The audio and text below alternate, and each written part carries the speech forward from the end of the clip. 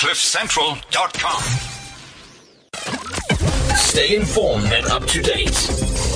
It's the Daily Maverick Show, Tuesdays, 1 to 2 p.m. on CliffCentral.com. Good afternoon. You're live with us, the Daily Maverick Show on CliffCentral.com. As always, very excited to be with you. Once again, spend the next hour together. What a week we've had. Just so much going on in the country, in the world, and it just feels like never a dull day. Greg Nicholson, how are you holding up? Surviving, is that your line now? Just trying to make it through 2016 and hope for better things in 2017. That's everyone. We actually should put together a 2016 wasn't so bad show one of these days. I feel like everyone's caught up in the narrative that 2016 was terrible. I feel like we need to counter that. I'm not sure if we can. I'm sure some good things happened this year. If we just think about it. All right, that's us thinking about it. We'll get back to if we come up with anything. Anyway, jumping into this week's show. Talking a bit about the strike on Robertson's Winery. That's the farm down in Cape Town, the popular brand that you all know, Robertson's Wine, and shelves that you will see at sort of liquor stores everywhere. And we had a 14-week strike of the farm workers there, campaigning and pushing for better working conditions, pushing for better pay and increased salaries. And we had a 14-week strike there that's just come to an end and just been settled. We want to dig into what's going on there. What were the specific demands? What are the specific relations on this farm? And also the wider narrative about just farmlands and winelands and the relations between owners and farm workers and what can be such an unequal relationship. A huge story for workers' rights around the country. Absolutely. And what a lot of people are pointing to as sort of exploitative labor practice. Is it fair? Is it unfair? Talk a bit about that.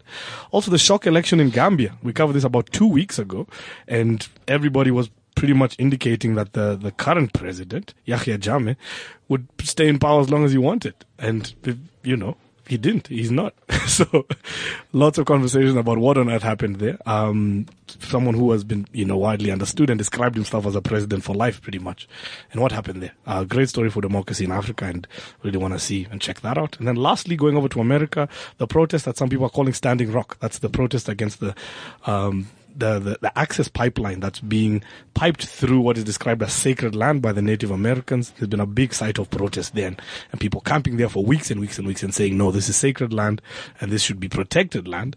And it's just not okay to do this, and poisoning the water that's traditionally been the reserve of the local communities there.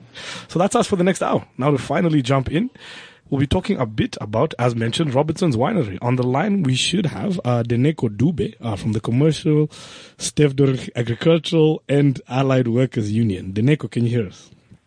Yes, sir, I can hear you. Thank you. Wonderful. So, Deneko, we're just watching from up here, and we've heard about the 14-week strike happening at Robertson's Winery and the push for some of the better pay, pushing for a 13th check. And just really pushing and saying that given the labor they're putting in, that they deserve more than as little as 2,900 rand a month that some of them are getting.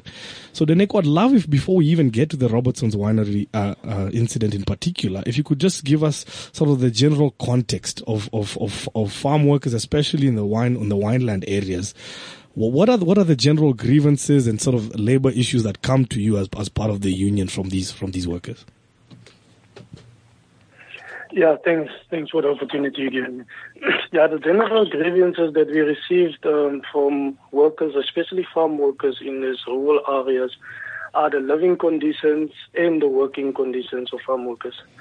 And yeah, still up to today, it's still in the worst condition. And that is why Kasau is taking up the plea to fight for change in the lives of farm workers. And then could you give us just some specifics? I mean, you talk about things like, you say working conditions, living conditions. Can you just give us some examples of some of the living conditions, the working conditions that come up? And perhaps can you let us know, obviously, the farm worker sector was rife with exploitation throughout, apartheid and even before. Has anything changed since then, or are we still experiencing some of those extremely inhumane living conditions and labor practices? Yeah. I would like to come up with the examples. Recently there was a film produced, particularly from a Danish journalist. That film was released, I think it was in October. And in that film in particular, we have identified 5 farms who was not complying with the Health and Safety Act, and where workers didn't have clean drinking water. And when workers were speaking about it, to get the clean drinking water, they was dismissed. And these are the kind of conditions that they are forced to live in.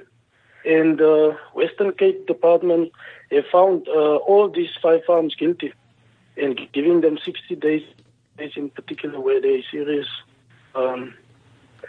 things that they don't comply with. So these are the things that are still existing on farms. And as you asked, that are things changing?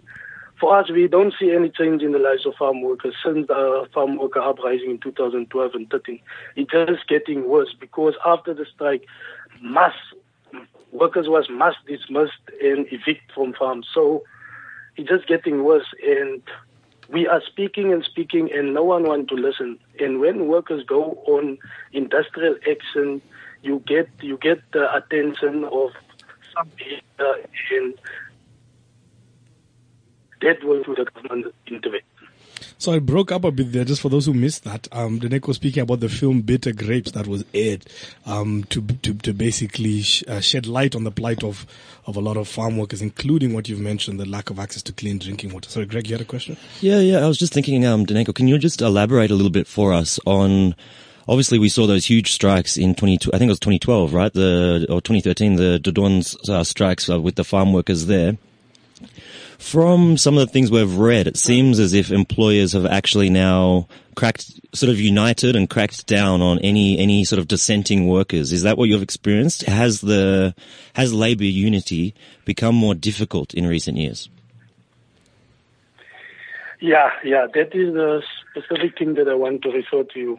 You see, after the farm worker uprising in 2012 and 13, I was actively participating in that strike because I was at that time also a farm worker and a farm worker substitute representative of my community. So immediately after the strike, I think it was about 6 months after the strike, there was a plot against me to get rid of me from the farm that I've worked on, and they managed to get rid of me. And you know why?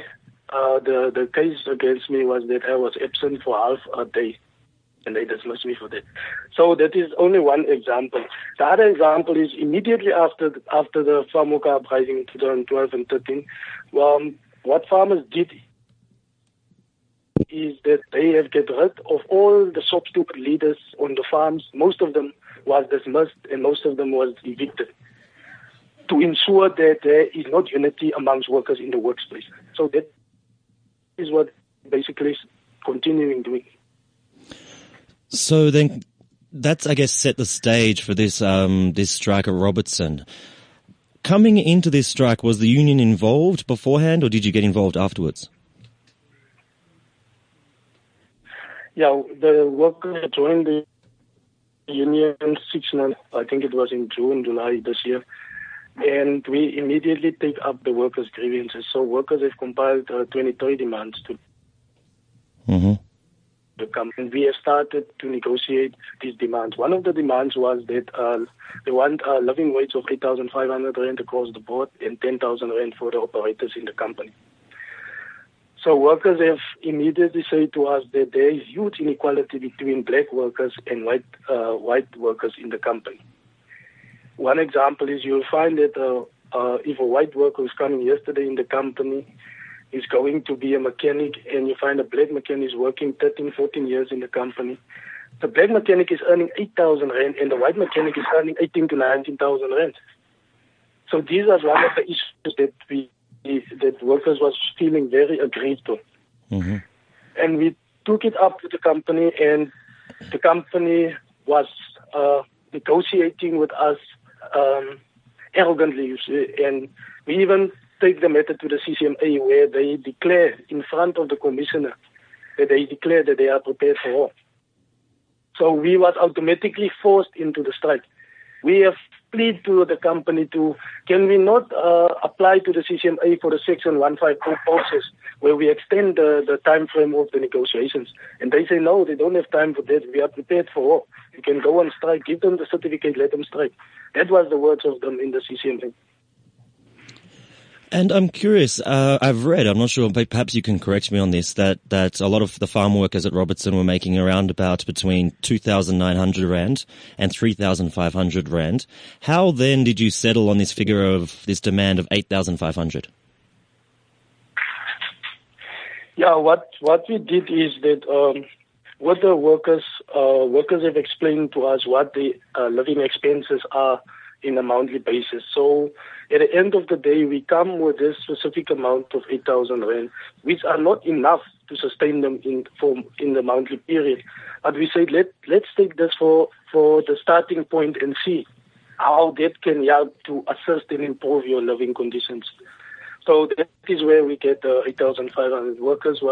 We was getting information about the living expenses of workers monthly. Mm-hmm. And we spoke earlier about the extreme difficulties in the sector to organize workers who often work under very poor conditions and live in poor conditions and have been, I guess, split by companies. Over these 14 weeks that you and the workers were on strike, how did you ensure that you held out for that long, and how did you ensure that workers were united and committed to this goal? Yeah, there's a very interesting question that is coming always up in interviews. See, what the unity that was sustaining amongst workers was the desperation for change in the lives and in the working conditions. See, because we find, especially I want to deal with Robertson Winery, the black employees have to go daily through 3 clock systems to get to their workplaces. Now, it takes them 45 to 1 hour to get to the clock system, especially now in season time. And if they want to go to toilet, they have to clock out and clock in. Even if they want to smoke, they got 20 minutes for the whole day to go to toilet, to smoking, or whatever you want to do to get off the production line. And if you cross 1 second of that 20 minutes, you are getting a warning. But that are not applying for white employees in the company. So these things have give workers the desperation to see that they will ensure that there will be change in the company or in the agricultural sector when they go back to work or the strike is over. So that was the desperation of workers that was giving the unity amount. So essentially what you're saying is that with these workers having to deal with both racism and poor pay and conditions over many years, they just completely had enough and were willing to go without pay for about 3 months. Yeah. Because we have trying to convince workers to say, no man, let's see if we can settle on an alternative. And workers was mandate to us was, we cannot go into that company with the same terms and conditions because we want to see things. Because we have been exploited for many, many years and no one listened to us when we talk. See, our action will show them that we are desperate and we need change. During this strike, it was resolved recently, and workers, I understand, got a 400 Rand increase in a 3-year deal that is with inflation-linked increases and an end-of-year bonus. And as I understand, that there will be no disciplinary hearings against any of the workers who took part. And what has happened at Robertson is being hailed as a turning point or potentially the start of radical change in the farm worker sector in the Western Cape. But from what I see, the increases you got, they were much smaller than the 8,500 that you wanted. Why is this such an important agreement, and why was this such an important strike? What impact will it have? Yeah, you see, the impact that the strike had was an impact across the agricultural sector. See, when workers of the Robertson Winery was getting out and the strike was getting into its tent,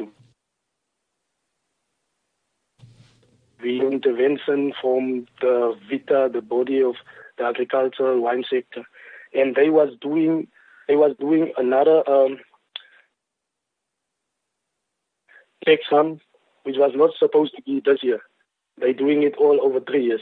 But they was forced to come and do the inspections on the farm. And some of the things have changed for farm workers during the strike. A lot of things have changed for farm workers during the strike. And for us, that is the importance of the strike, was that the strike have had a huge impact on the agricultural sector. I can just refer you back to the documentary of Buttergreg, which Kasau was participating in. So that film was coming out during the struggle, and that have pushed the government and other stakeholders to come and intervene into this thing, because it was affecting the whole wine industry. Mm. Nick, I wanted to ask about just a response from the winery. Now, the managing director, when speaking in response to the settlement of the strike, pointed to a few things that he believes the winery has been doing to improve working conditions, and he pointed to medical facilities that have been provided, housing loans and subsidies, and also pointed to a specific farm called Constitution Road, where there's a trust where some farm workers have been sort of allocated as owners of that particular farm.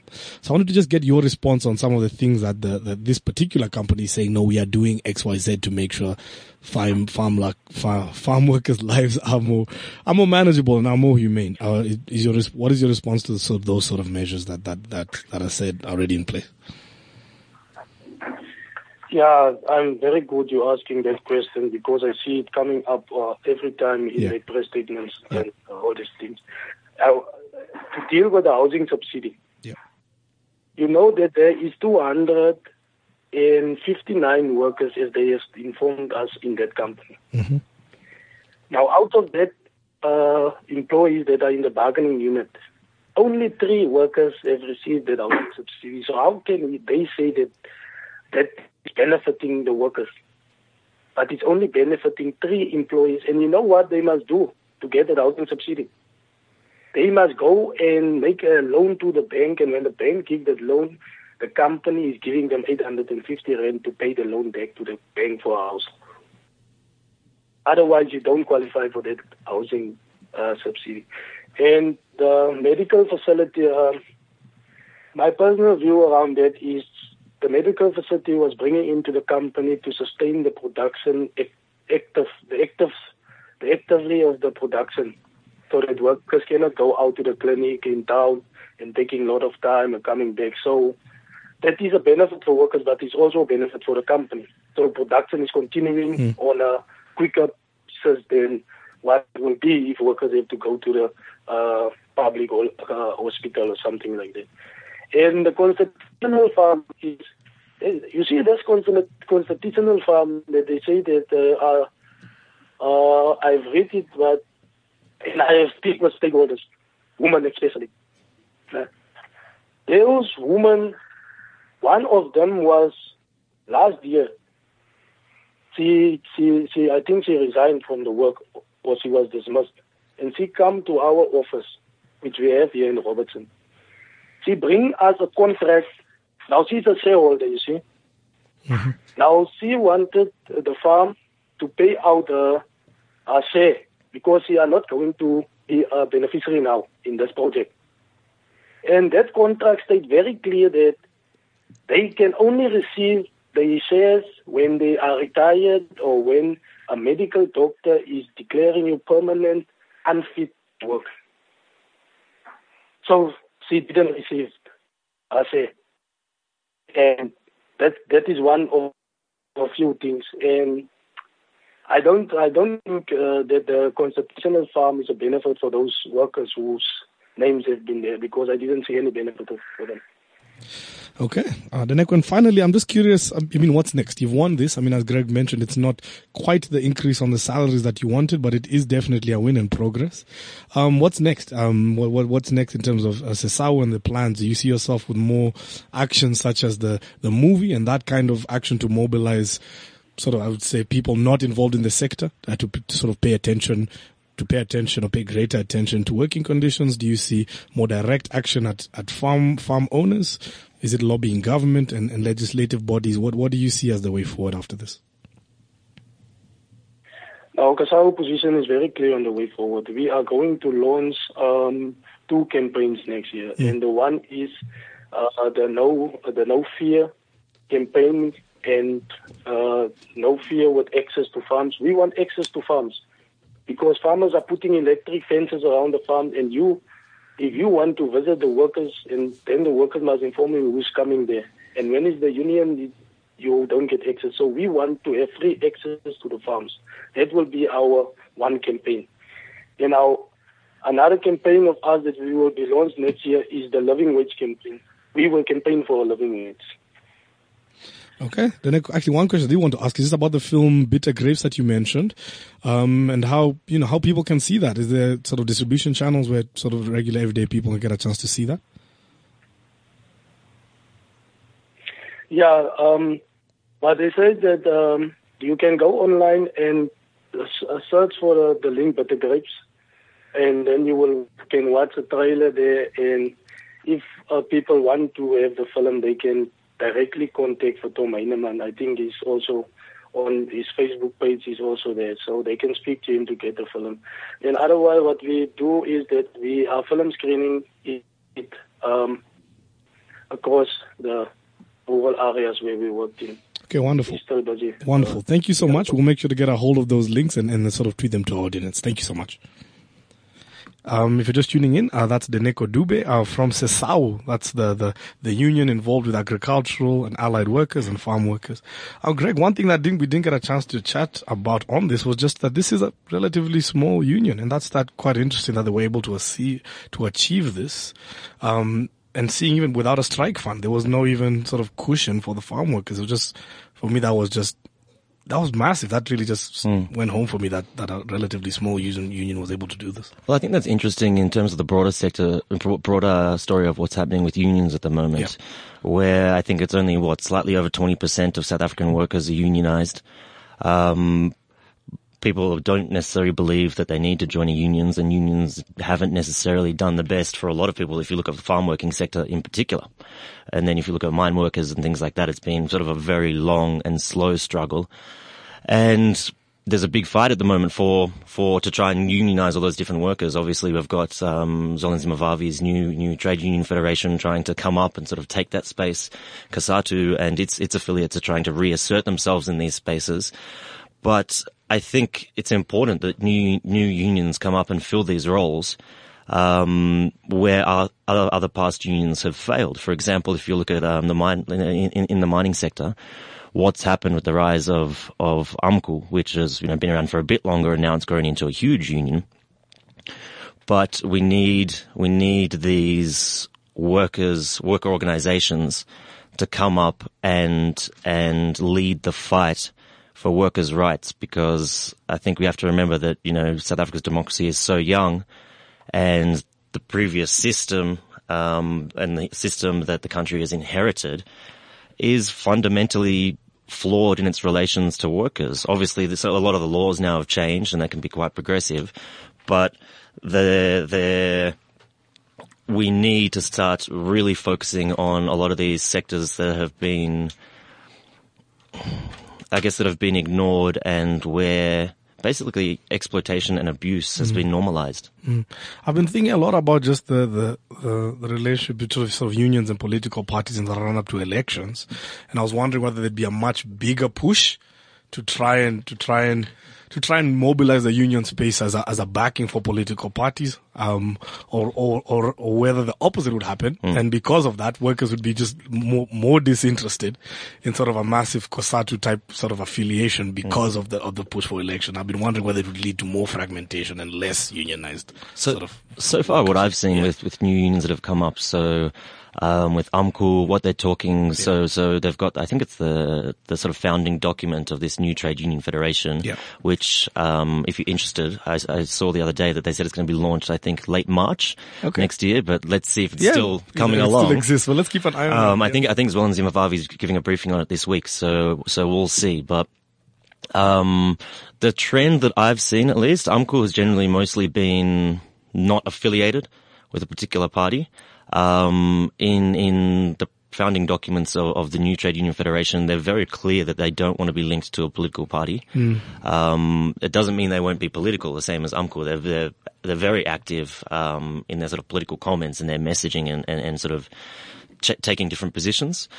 But I think people look at COSATU and COSATU affiliated unions and see one of the key problems with that is the sort of career stepping stones where you can just sort of, as a unionist, you can get into key ANC positions, and that can potentially sacrifice your role as a worker. And obviously it makes it a little bit more difficult to take harder stances, when it comes to things like, demanding higher wages from the government. I mean, I think it's really something to watch, especially in the run-up to the elections. Anyway, if everyone tuning in, we're just going to go into a short break and we'll continue. We'll be back talking about Gambia in just a bit. Whatever your term of endearment for your prized ride, 4-banger, 4x, barge, beamer, beater, Benz, big rig, bike, breezer, chori, chopper, clunker, crotch rocket, genka, ghetto cruiser, hog, hobdy, hypermiler, jalopy, junker, combi, Lambo, land barge, pimpmobile, pocket rocket, paddle jumper, rent-a-rock scoot, shagging wagon, shitbox, sled, tank, warrant wagon, whoopee! there's only one place to visit if you're looking to buy a new vehicle. Autotrader.co.za.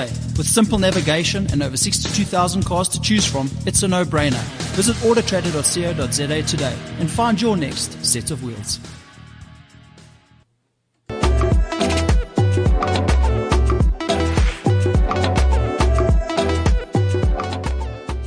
You're back with us on the second portion of the Daily Maverick Show on CliffCentral.com. We're just going to pivot a bit and talk a bit about what's going on in America. We're going to be speaking about what people are describing or calling Standing Rock, which is protests around the North Dakota Access Pipeline protests. On the line, we have J. Brooks Spector to tell us a bit more about this. Brooks, can you hear us? Yes, good afternoon. Can hear you. That was quite a bit of lead-in music. I expected something a little different. Hey, we try to keep things exciting. We got to keep you on your toes. Now, Brooks, I just love to start right from the beginning. What is the Dakota Access Pipeline, and how has this turned into such a sort of major protest and occupation site? Yeah, well, that's where we should start, really. In North Dakota, there's been a boom in oil shale and for the fracking of the oil reserves in that state. It's not a well-populated state, obviously, but they discovered vast resources of this stuff. And with the oil prices being what they were eminently exploitable resources.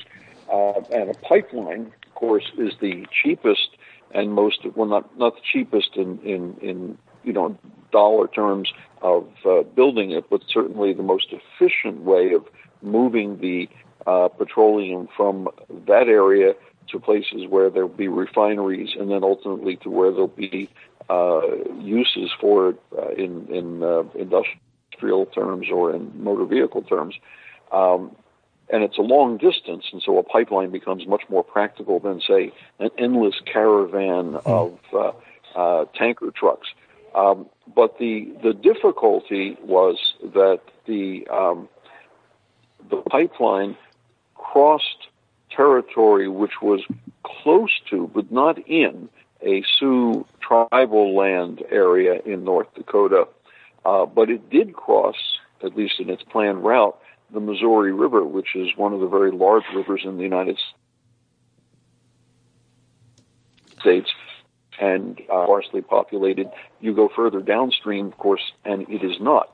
And the protest took on several forms. Originally, there were several ideas behind it. One from the perspective of the Sioux, this was close to traditional tribal land. This was close to sacred land.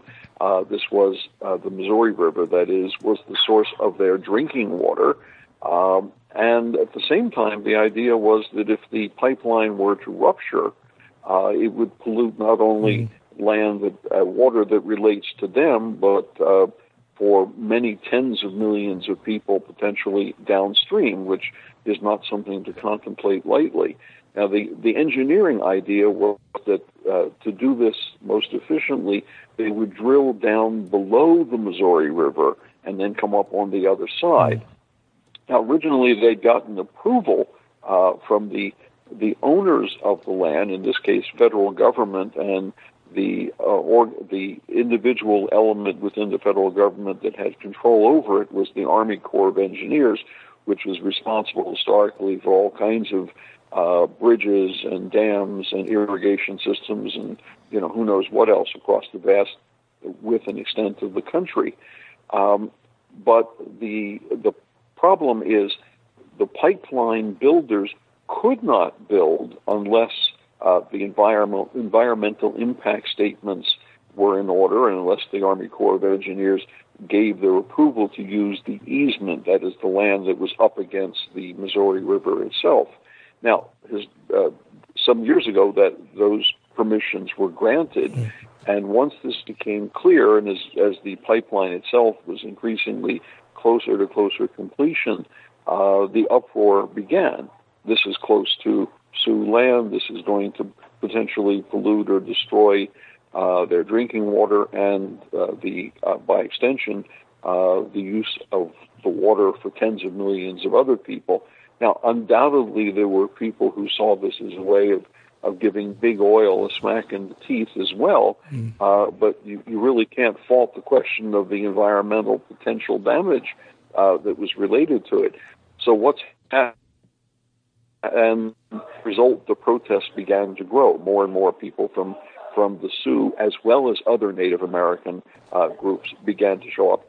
There were other protesters on ecological grounds, and environmental groups, and even several hundred people who were military veterans. And so by the time... Quickly, sorry, Brooks, just to jump in there.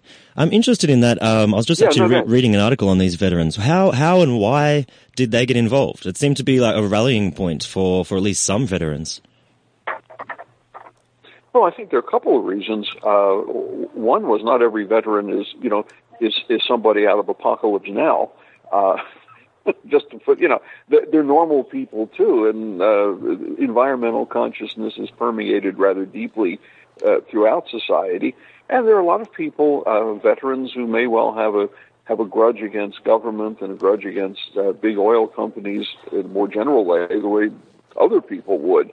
And they, some of them may well have just seen this as a right, true, proper cause to rally with.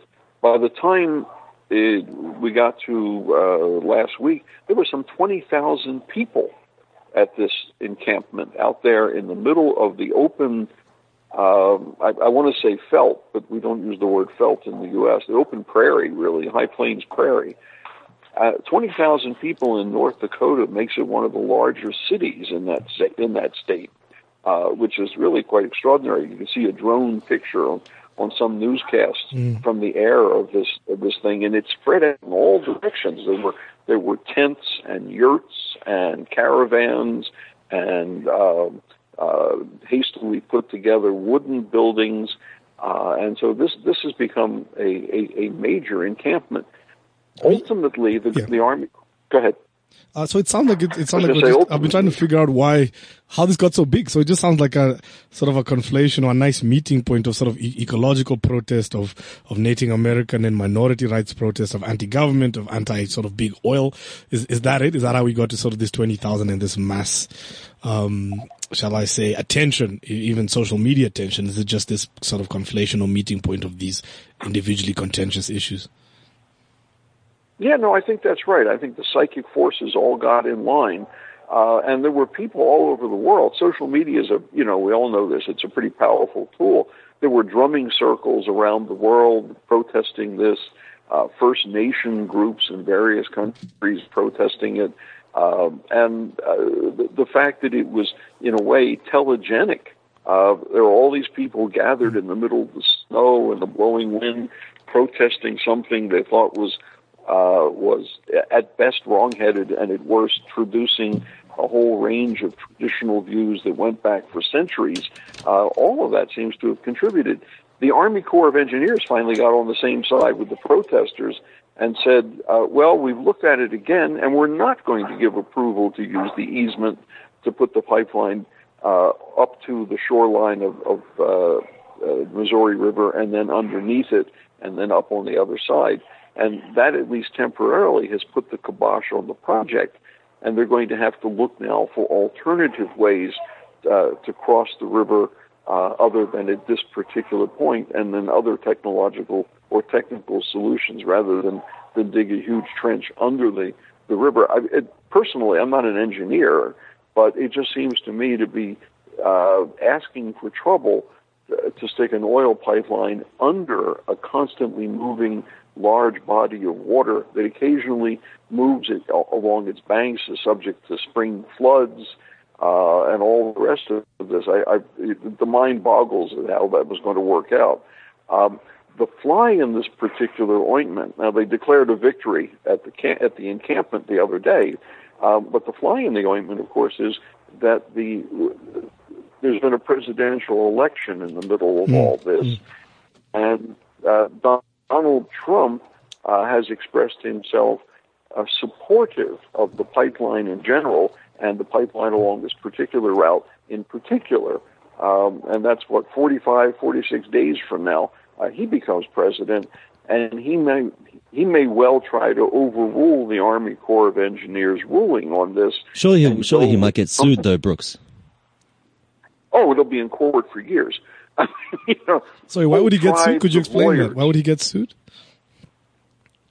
Because there will be people who will argue that the environmental impact statement was arbitrarily overruled, and those things are important now. There will be people who argue that the rights of Native Americans were arbitrarily traduced, and there will be people who will show up with the original treaties between the United States of America and the Sioux Nation. And these were treaties between sovereign nations back in the 1860s and 70s.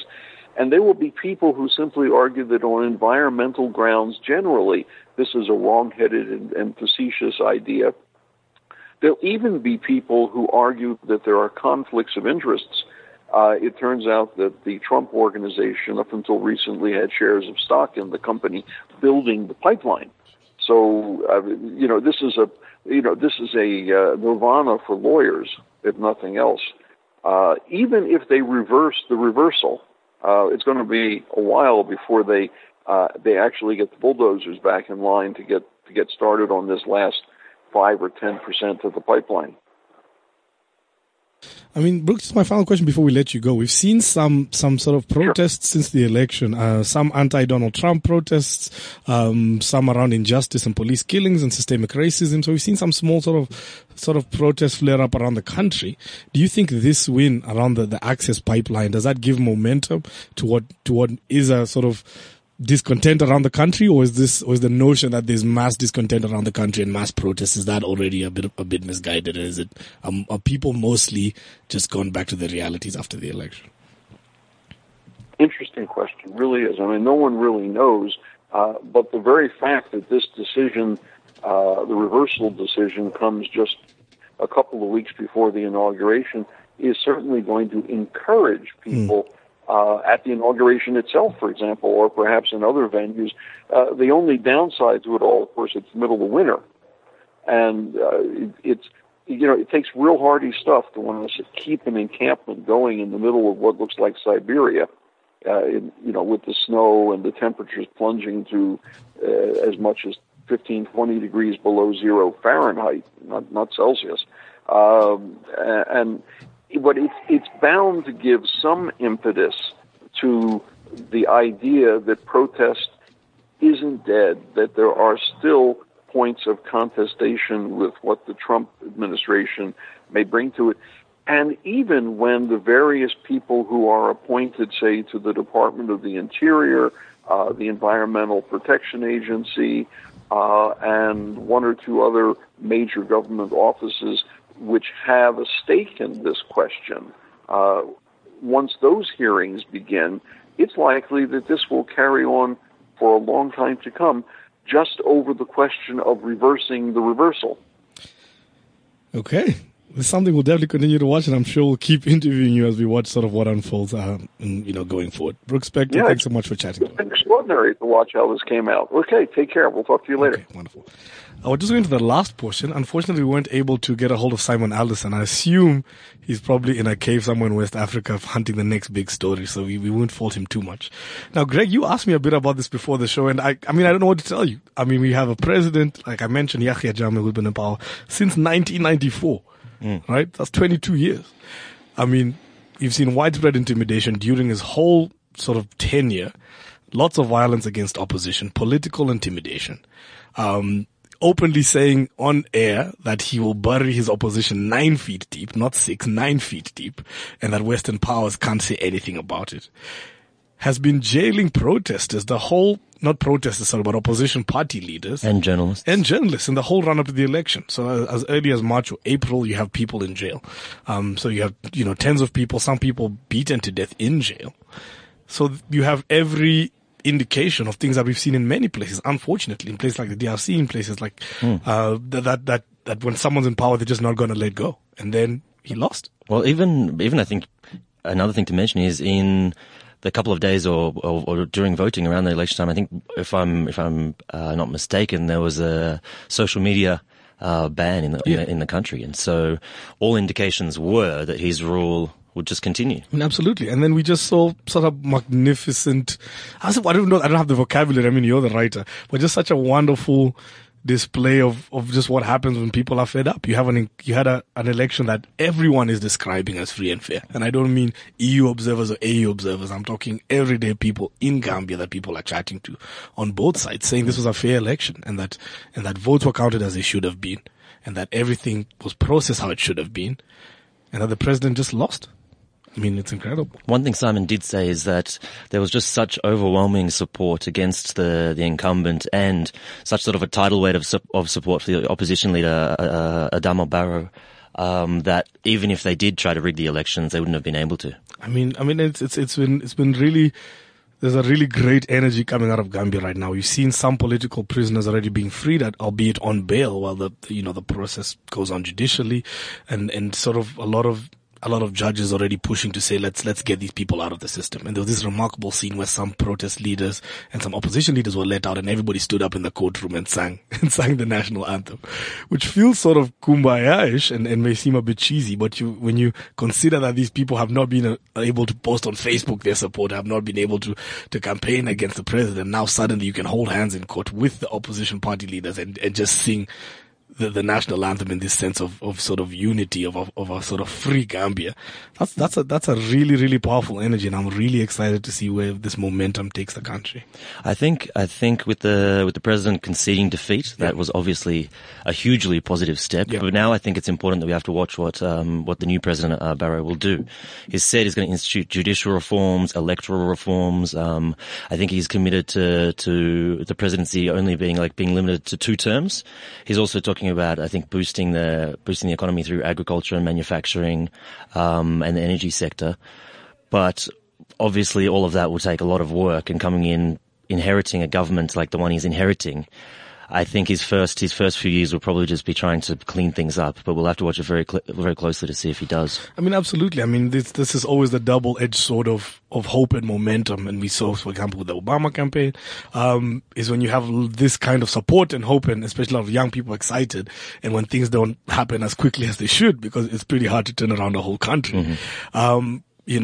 Do people turn against you? Do people feel like they were sort of led astray, or did you overpromise? So it's going to be really interesting to see the balance between maintaining the momentum and just being practical. And this stuff takes time in a country where we have so many people. I mean, a large percentage of the migrants who are dying crossing the oceans going into Europe are Gambians, which is crazy when you think of just how small Gambia is. Gambia's got about a 10th of the size of Nigeria, and you've got almost equal numbers of Nigerians and Gambians crossing the ocean. So you've got a lot of young people in Gambia who feel like they have nothing to live for. So I at least nothing to live for in their country, and that it's a better prospect to cross an ocean in a little boat than to make a plan in Gambia. So those are the kind of that's the kind of calculations that regular Gambians are making. And we spoke to Human Rights Watch a few weeks ago, and that's what they described, just a place where there's a lot of hopelessness for a lot of especially young people. So I'm curious where the hope and the optimism takes us. But I mean, for now, I'm just taking a moment to just be really excited and just be damn proud of a country that said enough is enough. So there is a good news story in 2016. That's what I'm saying, man. It only took an hour to get to it, but that's what I'm saying. Something else we'll chat to Simon when we next speak to is Angolan President Jose dos Santos, who's also been in power for over 20 years, saying that he will step down before the next election. I think he said that before, though, so we'll see. And his daughter is I think, the richest person in the country, and I suspect he'll try and get her to run in his I stead. might be completely wrong in this, but is she not the richest woman in Africa? Yes, she's one of the richest black women in the world. I think she's the richest woman in Africa. So I think he may try a sort of bait, I'm not sure if bait and switch is even the right terminology. I think it's just a fuck you if you just step down and put your sort of daughter in charge. But anyway, that's our good news story. Thank you for bearing with us for 50 minutes as we got there. Thank you so much for listening. Please share the podcast far and wide as per usual. A big thank you to Greg Nicholson and everybody we chatted to. Also, a big thank you to Dennis Webster over at Seri, who did some excellent writing for Huffington Post about the Robertson's Winery story, and just thank you for helping us put the segment together. Thank you everybody for listening. We'll see you next week. The Daily Maverick Show on CliffCentral.com. CliffCentral.com.